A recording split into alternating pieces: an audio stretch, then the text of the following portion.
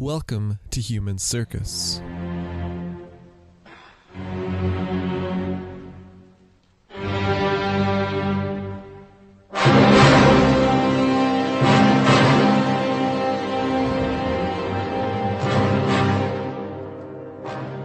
I'm going to start this story at the end. Marco Polo comes home in 1295, a man of 41 or 42 years. And maybe we shouldn't really call it coming home, because he'd been away for about 24 of those years, longer than he'd ever lived in Venice. Anyways, he comes back, and pretty quickly he's in trouble again. The details are a little murky here, but somehow, somewhere, he's taken prisoner by the Genoese. Maybe they get him at the Battle of Laiazzo, but that seems too early. Or maybe it's Corzola, but that seems too late. One writer gives up entirely on being exact and has him, quote, taken prisoner at some obscure and otherwise unrecorded engagement of armed merchantmen in 1296. The details don't really matter, though. What's important is that he is a prisoner. And we probably shouldn't picture a barren cell rounded out by beatings and bad food here. His was more the imprisonment of a gentleman kept for ransom, likely enjoying some freedom, but not beyond the city walls. Marco did not pass his time alone. He spent it in the company of a Rustichello da Pisa, a writer of Franco-Italian Arthurian romance, and together they wrote the travels of Marco Polo. Marco narrated the events and spoke of the many wondrous people and places he had seen. And Rustichello recorded his words, glued them together, and provided the stylistic flourishes that at times echoed his own Arthurian stories. Or at least, that's how the story goes. Maybe at the time of the 1299 peace with Genoa, maybe some other time, Marco was freed to again return to Venice. There, he lived a fairly unremarkable life. He'd had all his adventures already. He seems to have been comfortable. He married up to the daughter of a more prestigious family than his own, and he had 3 daughters who likewise married into the elite. He inherited money, lent money, sometimes he lent to relatives who he then had to bring legal action against for failure to repay, and he engaged in business ventures in musk and other goods. And of course, he received visitors, people who came for the book. Marco was not going to die in obscurity only to have his work gain new life after his own had ended. As I mentioned at the end of last episode, the book was widely translated and transcribed even within his own lifetime. And we know that Pietro d'Abano of the University of Padua came to consult with him, and also Thibaut de Chapois, a representative of Charles of Valois, to obtain a copy of that book. But obscurity or not, Marco did die. During the night of Sunday the 8th of January, 1324, he died, and he was buried at the church of San Lorenzo. But that was not the end of his story, and besides, we have some catching up to do. Hello and welcome back. I'm Devin, and this is Human Circus, Journeys in the Medieval World. If you're enjoying the podcast, please do rate and review it on iTunes, and perhaps also sign up to the Patreon for as little as $1 a month. For that is how we avoid being scooped up by giant birds and sent crashing to the ground like helpless elephants. You can find information about the Patreon and all other things Human Circus related at humancircuspodcast.com. Now, back to the story and to the conclusion of our Marco Polo series. Today, I'll be talking about 2 journeys, that of a book and that of a man making his way back to Venice after many years away. When Marco Polo died, he did not leave behind mountains of gems, jewels, and expensive exotica. There had been substantial losses on the return trip, and in the end, the spoils of his 2 decades abroad, though tantalizing, were not chests of rubies and sacks of silver, at least as far as we can tell.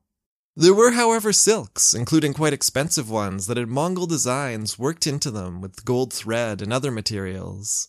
There was a Buddhist rosary. There was the silver belt of a Mongol noble, the tall headdress of a Mongol woman complete with pearls and gold, and the golden tablet of authority that the Khan had given to him.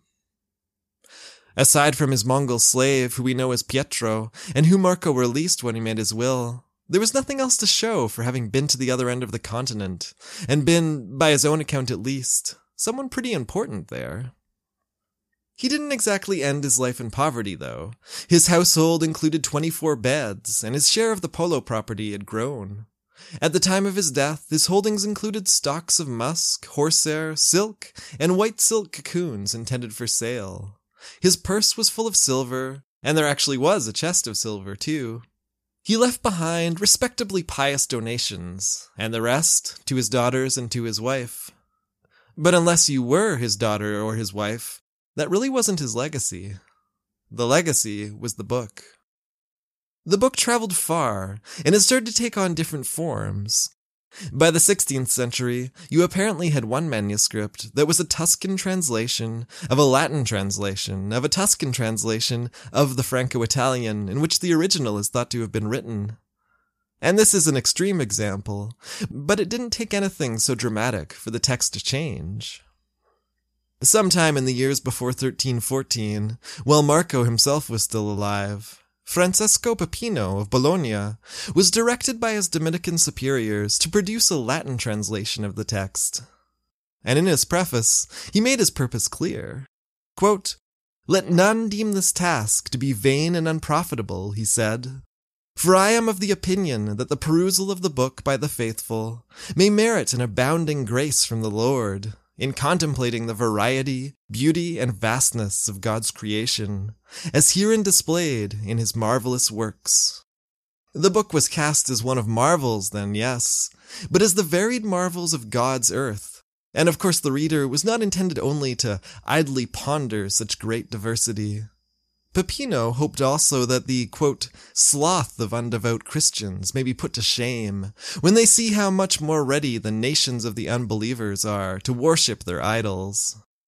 Moreover," he continued, "the hearts of some members of the religious orders may be moved to strive for the diffusion of the Christian faith, and by divine aid to carry the name of our Lord Jesus Christ, forgotten among so vast multitudes, to those blinded nations, among whom the harvest is indeed so great, and the laborers so few."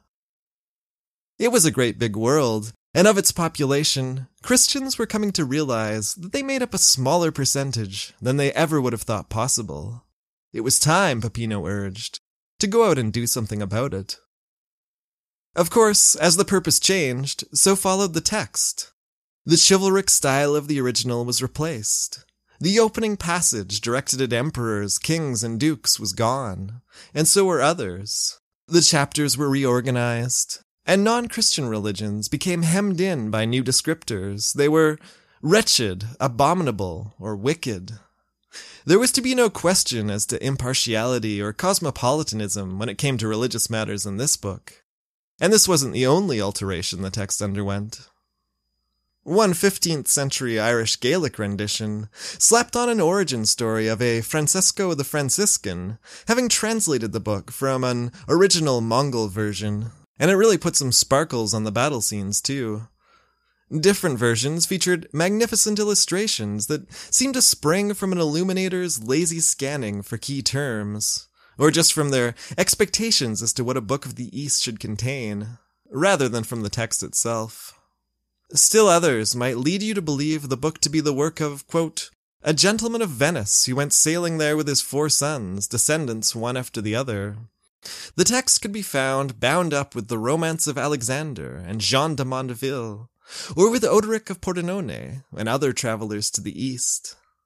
The variations were many, and you'll find if you read the Travels of Marco Polo now, that the footnotes will be full of references to how version X gives Y date as being 10 years earlier. For these reasons and more, it's been said that it's more accurate to speak of the books of Marco Polo than it is the book. If those books may at first have been greeted with some measure of disbelief or bound up with romances, in the early decades of the 14th century, an increase in merchant and missionary traffic connected Europeans to China, developing small communities there and bearing witness to the truth of this grand civilization beyond the Muslims in the Asian steppe. There were Franciscan houses in Zaitan, Hangzhou, and Yangzhou, There was a community of Genoese merchants at Yangzhou, where the gravestones of one family's son and daughter have been found. There was a church in the Yuan capital, built there by a Venetian merchant named Pietro. Though the situation would not last, letters and travelers returned home from these trips, confirming much of what Marco had seen, and moving the text solidly away from pure fantasy. Given all of this, it's interesting then to find a Florentine transcriber in 1392 who explains that he has copied down the book, quote, to pass the time and to keep melancholy away, since these seem to me incredible things, and what he, Marco Polo, says seems to me not so much lies as more than miracles. And yet, what he speaks of could be true. But I don't believe it, though in the world one finds very different things from one country to another. But these, it seems to me, though I've enjoyed copying them, are things not to be believed, nor to give faith to. So it seems to me. At the end of the 14th century, as with now, there were those who were not convinced by Marco's wild tales. Christopher Columbus, on the other hand, does seem to have been convinced. His copy of the book is peppered with marginal notes on gold in the greatest abundance, infinite spices, much incense, and more. But we're getting ahead of ourselves now. We know that the books traveled far and wide. We've seen them in the shops or on our own shelves. What about Marco himself? What brought him back from China? The question of what caused Marco Polo to return to his estranged birthplace is an open one. Why then? Why at all? A few answers present themselves. It's been suggested by John Mann that Marco may have lost someone close to him in China. A courtesan, perhaps, and no longer had anything tying him there. The Venetian was no monk, and people loved to muse over his potential relationships, especially in connection with the Princess Kokochin. Others have suggested that the Polos sensed the imminent demise of their patron Kublai. The Khan's wife and favorite son had died. He was suffering health problems likely tied to his increasing weight and alcoholism. And, though still staggeringly powerful, he was reeling from one failure to another, at home and abroad. The end could not be far off, and the Polos may have decided that they did not wish to remain without his protection, and with the prospect of being caught up in a potentially bloody Mongol succession. Or perhaps Kublai's love was like an excessively drunk friend's embrace. Pleasant at first, but then suffocating, and exponentially less so, and the Polos simply leapt at a timely opportunity to disentangle themselves. Here, I'm going to tell you the story that Marco and Rustichello concocted, or at least the one that has been transmitted down to me. But first, a quick break.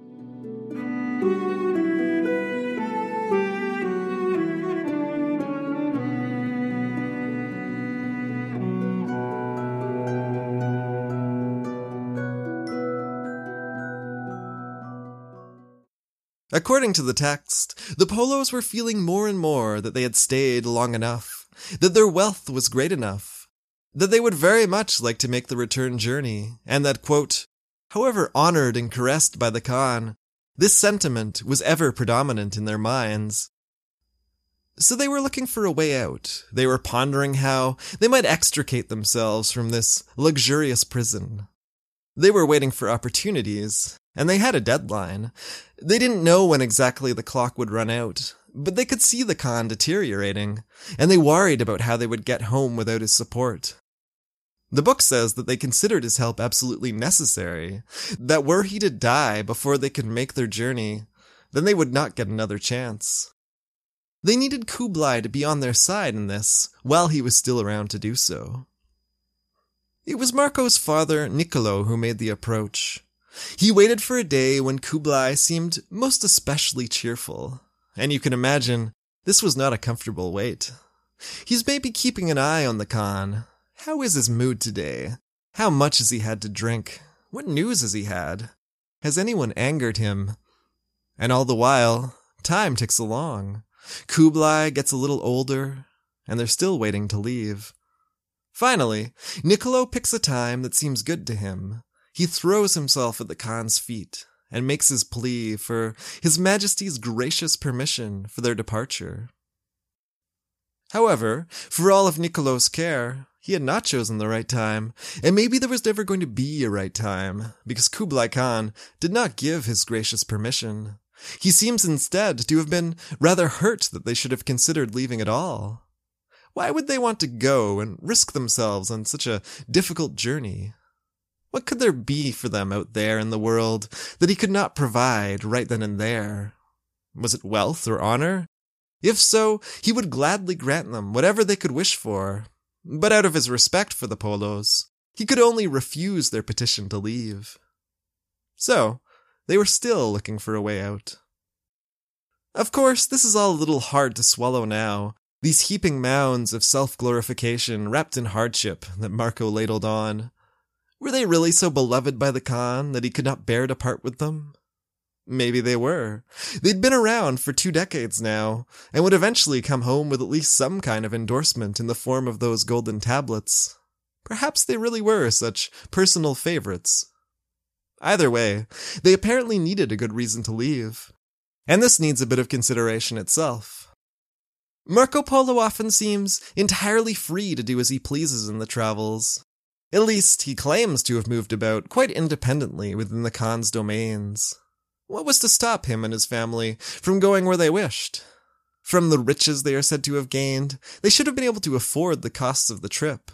And they were experienced travelers, too, not novices. It seems, though, that for at least Marco, if not the other Polos, the situation was not unlike that of a soldier bound to serve his lord. John Mann has suggested that this could have been exactly what he was. And if he was free to roam his lord's realm, he was not so free as to be able to strike off on his own without penalty. When that good reason the Polos had been waiting for first arrived, Marco was away on one of these wanderings. An embassy had arrived from Kublai's great-nephew, Arghun Khan, grandson of Hulagu and lord of the Ilkhanate. Arghun had sent a request. His wife, Bologon Khatun, had died in 1286, first making known her last wish, that none should replace her but one of her own family. Now, Arghun's ambassadors had arrived at the Khan's court to make good on her wish. It's a somewhat odd story, particularly when you consider that Arghun had several other consorts already, and would add another, also named Bologon Khatun, before his ambassadors could even return. However, the idea that he would have sought another woman of royal Mongol lineage, of Jinghisid heritage, is certainly plausible enough. And there are other sources that refer to the marriage, and to the embassy. At first, all of this had nothing to do with our Venetian friends. Kublai greeted his great-nephew's men with honor and hospitality, and a woman was sent for, a 17-year-old whose name was Kokochin, and you've probably come across her before. In tellings of Marco's story, few writers seem able to resist her as a love interest for Marco. But really, the text gives us no reason to think she was any such thing. She was, however, described variously in the 2 translations I'm looking at here as, quote, beautiful and charming, and handsome and accomplished, and the ambassadors, upon meeting her, highly approved. All was made ready for their departure, and the attendants were chosen to form a suitable escort for an Ilkhan's consort. Kublai Khan saw them off in great style. They set off back the way the embassy had come, overland, and if all had gone well, they would have ridden right out of our story, and maybe the Polos never would have found their reason to return. But all did not go well.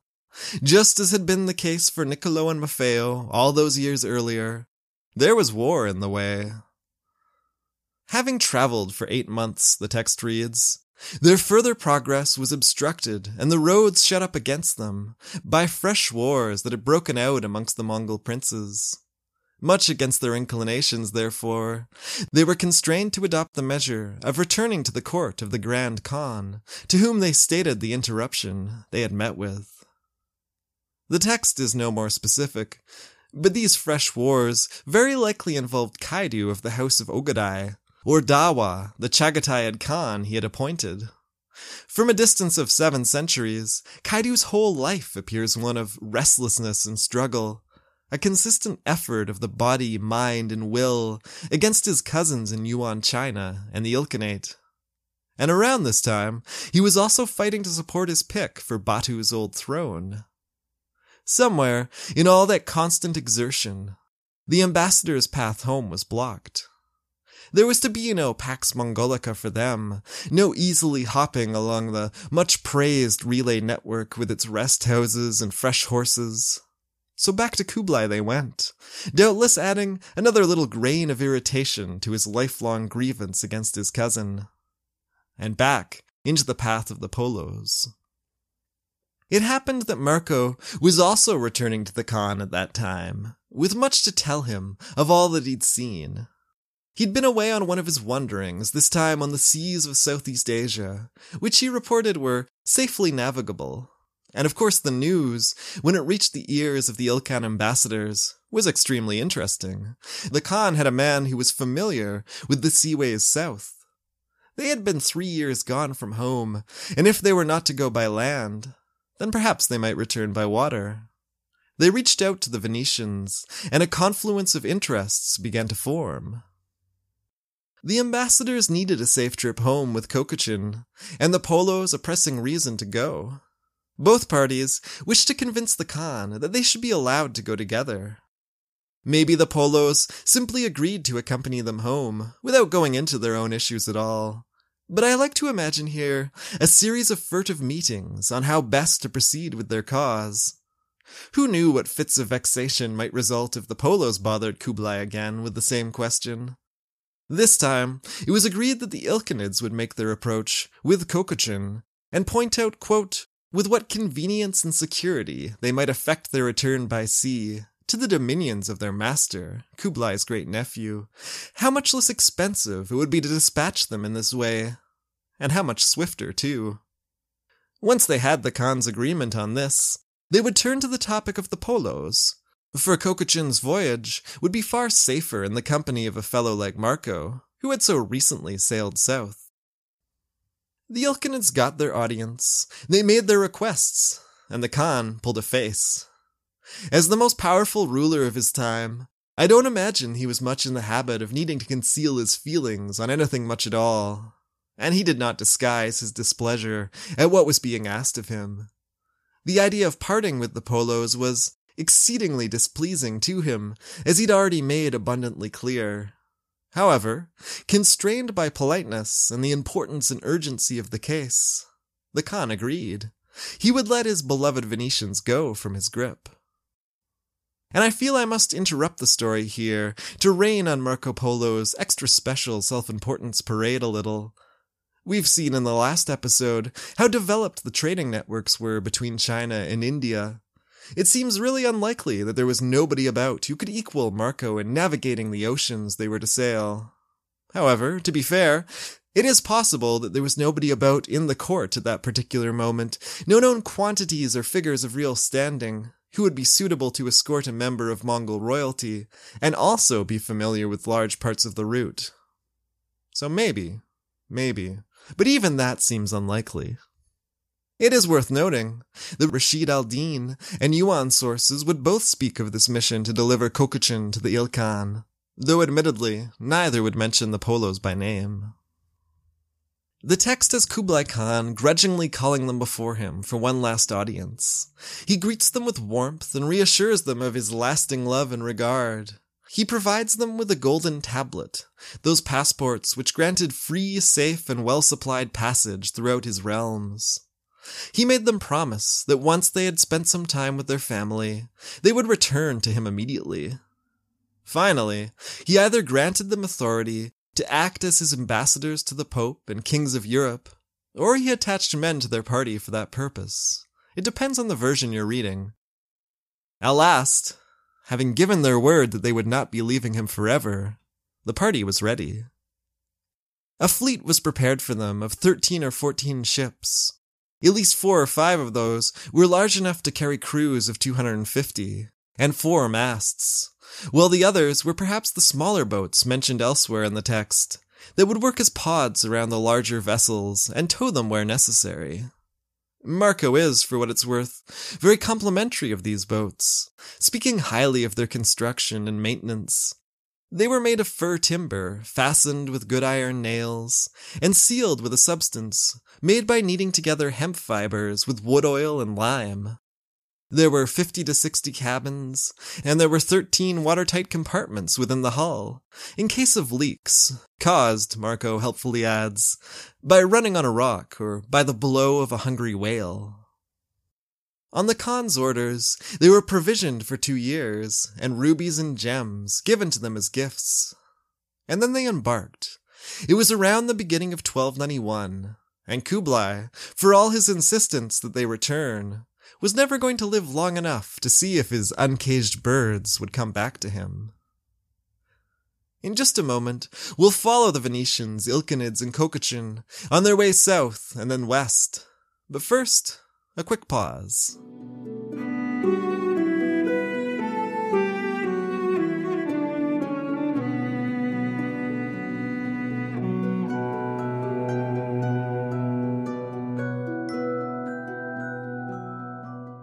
You know how to book flights and hotels. All you're missing is a tool to plan the travel experiences you'll have once you arrive. That's why you need Viator. Book guided tours, excursions, and more in one place. There are over 300,000 travel experiences to choose from, so you can find something for everyone. And Viator offers free cancellation and 24/7 customer support for worry-free travel. Download the Viator app now and use code Viator10 for 10% off your first booking in the app. Find travel experiences for you. Do more with Viator. The Marco text covers this journey in the barest of detail, offering, for example, that after 3 months of navigation, they arrived at Sumatra, but leaving the rest for elsewhere in the book. We know from elsewhere in this series how Marco found it splintered into kingdoms, each with their own language, how he was struck at being so far south he could no longer see the North Star, and how he noticed a clear difference between the coastal populations, often Muslim, and the hill peoples, often cannibals. Marco and company were detained on Sumatra by weather, waiting for the winds to change, and they observed the trade in spices and wood. They witnessed those hideously ugly unicorns, and they drank excellent wine, fit to cure dropsy and spleen. For 5 months they waited, and then they sailed on, west across the Bay of Bengal, and then northwest along the Indian coast and the Arabian Sea, encountering many things that were strange to them. They saw fine cotton cloths that put them in mind of spiders' webs. They saw how the bodies of great lords were burnt upon death, and that his attendants threw themselves upon the same fire, saying, quote, that they had been his comrades in this world, and that they ought also to keep him company in the other world. They saw temples in which families would consecrate their daughters, presenting them to their gods, and where the monks would call on the girls to make a banquet and dance before the gods, leaving the meat a respectable length of time, until it was said to have been consumed by the deities, and then taking it away to eat. They saw people who Marco deemed members of a class of idol-worshipping Brahmin, Chugi in his words, or yogis. These people ate only a little, mostly rice and milk, and drank twice a month a strange potion of sulfur and quicksilver that granted them their long lives. 150 to 200 years, Marco reported. He went on that they went naked, wearing only a small ornament tied about their forehead, that they daubed themselves with a powder made of burnt cow dung, and that they ate not from bowls, but from leaves, and of those, never green leaves. For green leaves were said to still contain a soul, and it would be a sin to eat from them. In some versions of the text, the description continues in a rather more judgmental tone. Quote, they are such cruel and perfidious idolaters that it is very devilry. They say that they burn the bodies of the dead, because if they were not burnt, worms would be bred, which would eat the body, and when no more food remained for them, these worms would die, and the soul belonging to that body would bear the sin and the punishment of their death. And that is why they burn their dead. That opening exclamation seems very much the sort of thing that Francesco Peppino might have written into the account. For 18 months they sailed the waters around India, and they didn't have it all their own way. On the contrary, the death toll was severe, particularly so in some versions of the text. One has only 8 surviving, of an initial company of 600, sailors not included, A real bloodbath, while the rather more reasonable version has 600 total dying, including 2 of the 3 Ilkhanate ambassadors. I keep talking about medieval travelers who made it home on this podcast. Funny how the chronicles are all written by people who survived. But it's moments like this that are a helpful reminder of what kind of enterprise long-distance travel was at this time. It meant years away from home at best, and a pretty good likelihood of death by disease or violent misadventure while you were out there. Really, I should do a series on travelers who didn't make it. Mini episodes, maybe. Of course, we already know that's not what happened to Marco. The Polos, Kokochin, and that sole surviving ambassador arrived safely at their destination, often thought to be Hormuz, at the narrows between the Gulf of Oman and the Persian Gulf. They got there, but they found that they were too late. They were like waiters trekking out long-delayed dishes from the kitchen, only to find that their frustrated customer had in the meantime moved on. Kokochin's fiancé, the one who had sent his ambassadors all the way to great-uncle Kublai in China, was dead. Arghun was the grandson of Hulagu, great-great-grandson of Genghis Khan, and the 4th Ilkhan. And I'm not going to do him justice here. If you're an Arghun fan, though, be reassured that I will be returning to him sometime down the road, that there's another story he'll be part of. For now, know that he'd sent away for a royal consort, and that he had, in the meantime, been convinced by an Indian monk to take a steady course of those mercury and sulfur mixes which were said to prolong life. 8 months of that program, and he became ill and died in 1291. And maybe it hadn't even been his unfortunate new diet plan that had killed him. There is talk that it was murder, but it's certainly a tempting enough theory. So when our travelers arrived, all was not quite as they'd expected. Likely their arrival was not quite expected. Arghun's eldest son, Ghazan, was still young to occupy the throne, or so the text tells us. But Ghazan had been 20 years old when his father had died. Young, but not exactly an infant in need of a regent. It seems instead that circumstances had prevented Ghazan from making the grab for power when the opportunity presented itself. Sometimes, just being close enough to the center of power, being the first qualifying candidate to apply for the job, is enough. And it was Ghazan's uncle, Gaikatu, who filled the vacancy. Ghazan did not challenge his uncle's rise to power. Relations, indeed, seem to have been friendly between the two, and it was Gaikatu who received the travelers and directed them to escort Kokochin on to Ghazan. As it happened, that future 7th Ilkhan was in the northeast of their territory, with an army of 60,000 men, guarding the passes against any attacks from Kaidu's direction. And so there the Polos had to go, getting further now away from the city of Venice and likely wondering if they might ever be free to go there.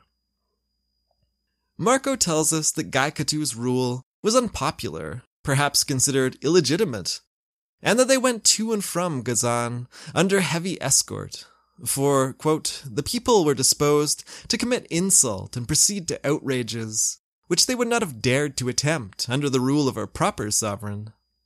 Still, despite threats and outrages from an unhappy populace, they brought Kokochin at last to her new husband, though what she thought of it, we do not know. She'd been dragged halfway around the world, with no prospect of ever returning, and all to marry a man she had never met before.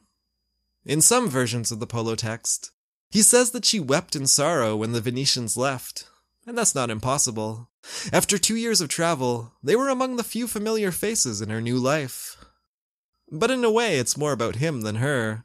See how loved and respected our most wonderful narrator was among the Mongol royalty, the text seems to shout, and how none of them wished him to go. On their return journey, the Polos paused again at the court of Gaikatu, and there stayed for another 9 months. And how long that must have seemed, now that they were so close to their destination. What could have held them there? Perhaps they were waiting for the best possible circumstances in which to depart. It was still not a journey to be taken lightly. Or maybe this was yet another Mongol ruler who found them simply too charming to be allowed to leave. Leave they did, though, going by way of Trebizond on the Black Sea. Marco doesn't say anything of it, but we know from other sources that they had a little trouble in the area. The Empire of Trebizond, a Byzantine successor state, was in the midst of a dispute with Venice, and the Polos were unlucky enough to happen into the middle of it. We know they would later claim to have had goods worth 4,000 Byzantine gold coins seized from them on the way through, and that by 1310, only 1,000 of that would have been regained. But when the time came to record his story, this didn't make it in. After that setback, it was on to Constantinople, to Negroponte, and at last, to Venice. It was 1295, and they had been gone for a quarter century. Who of their family would still have recognized them? There is a tradition recorded by the 16th century scholar Giambattista Ramusio that indeed no one did when they appeared on the doorstep. Like Odysseus, they were said to arrive unlooked for and unknown, and who could have blamed their skeptical relations? Here were three strangers of bizarre manner and garb, claiming to be family members long considered dead. They had an indescribable something of the Mongol in their aspect and in their way of speech, having forgotten most of the Venetian tongue. Those garments of theirs were much the worse for wear, and were made of coarse cloth, and cut after the fashion of the Mongols. Clearly, the Polos weren't in the kind of fine silks to be found in Kublai's court. They were dressed for travel, and had traveled far. They would have been deeply foreign to their Venetian relatives, and looking very much more the impoverished conmen than long-lost kin. They were so foreign in appearance that, according to Ramusio, their family did not accept them at all. The Polos actually had to withdraw and plan a new approach. They had to invite all involved to an enormous feast at which they paraded in their silken fineries, displayed multiple crimson wardrobe changes, and cut open their ragged clothes to let spill gems of great value and variety upon the table, all to the amazement of their guests. Then, in all that grandness, the guests were somehow convinced that they did after all recognize these good people as their noble friends of times past, that these were indeed the Polos who had gone away. And maybe that wasn't quite how it happened, but one way or another, the returning Polos were accepted into their family home and grew comfortable there, and they aged and did business, and one by one they died. First Niccolo, around the time of their arrival, then Maffeo in 1309, and then, as I said at the beginning, Marco Polo himself in 1324. By then Gaikatu was dead, and Ghazan, and Kokochin too, and Kublai Khan, grandson of Genghis Khan and founder of the Yuan dynasty in China, he had died in 1294, when the Polos had not even yet completed their journey home. As for Marco, I want to read one last quotation from the book. It's the end of the prologue, the end of the story portion of the book, really, where the reader gets this tale of a trip to the Khan's China and back, once for Niccolo and Maffeo alone, and then once more with Marco. It reads, quote, "The foregoing narrative may be considered as a preliminary chapter, the object of which is to make the reader acquainted with the opportunities Marco Polo had of acquiring a knowledge of the things he describes during a residence of so many years in the eastern parts of the world." Like travel narratives before and since, Marco Polo's takes pains to assert its own truth. You can believe this, it says. I have stepped on these shores and sailed these seas. I have seen these far-off places, observed their peoples, and spoken to their lords. And I have lived at the court of the greatest lord of them all, of Kublai Khan, the Yuan emperor. Believe me.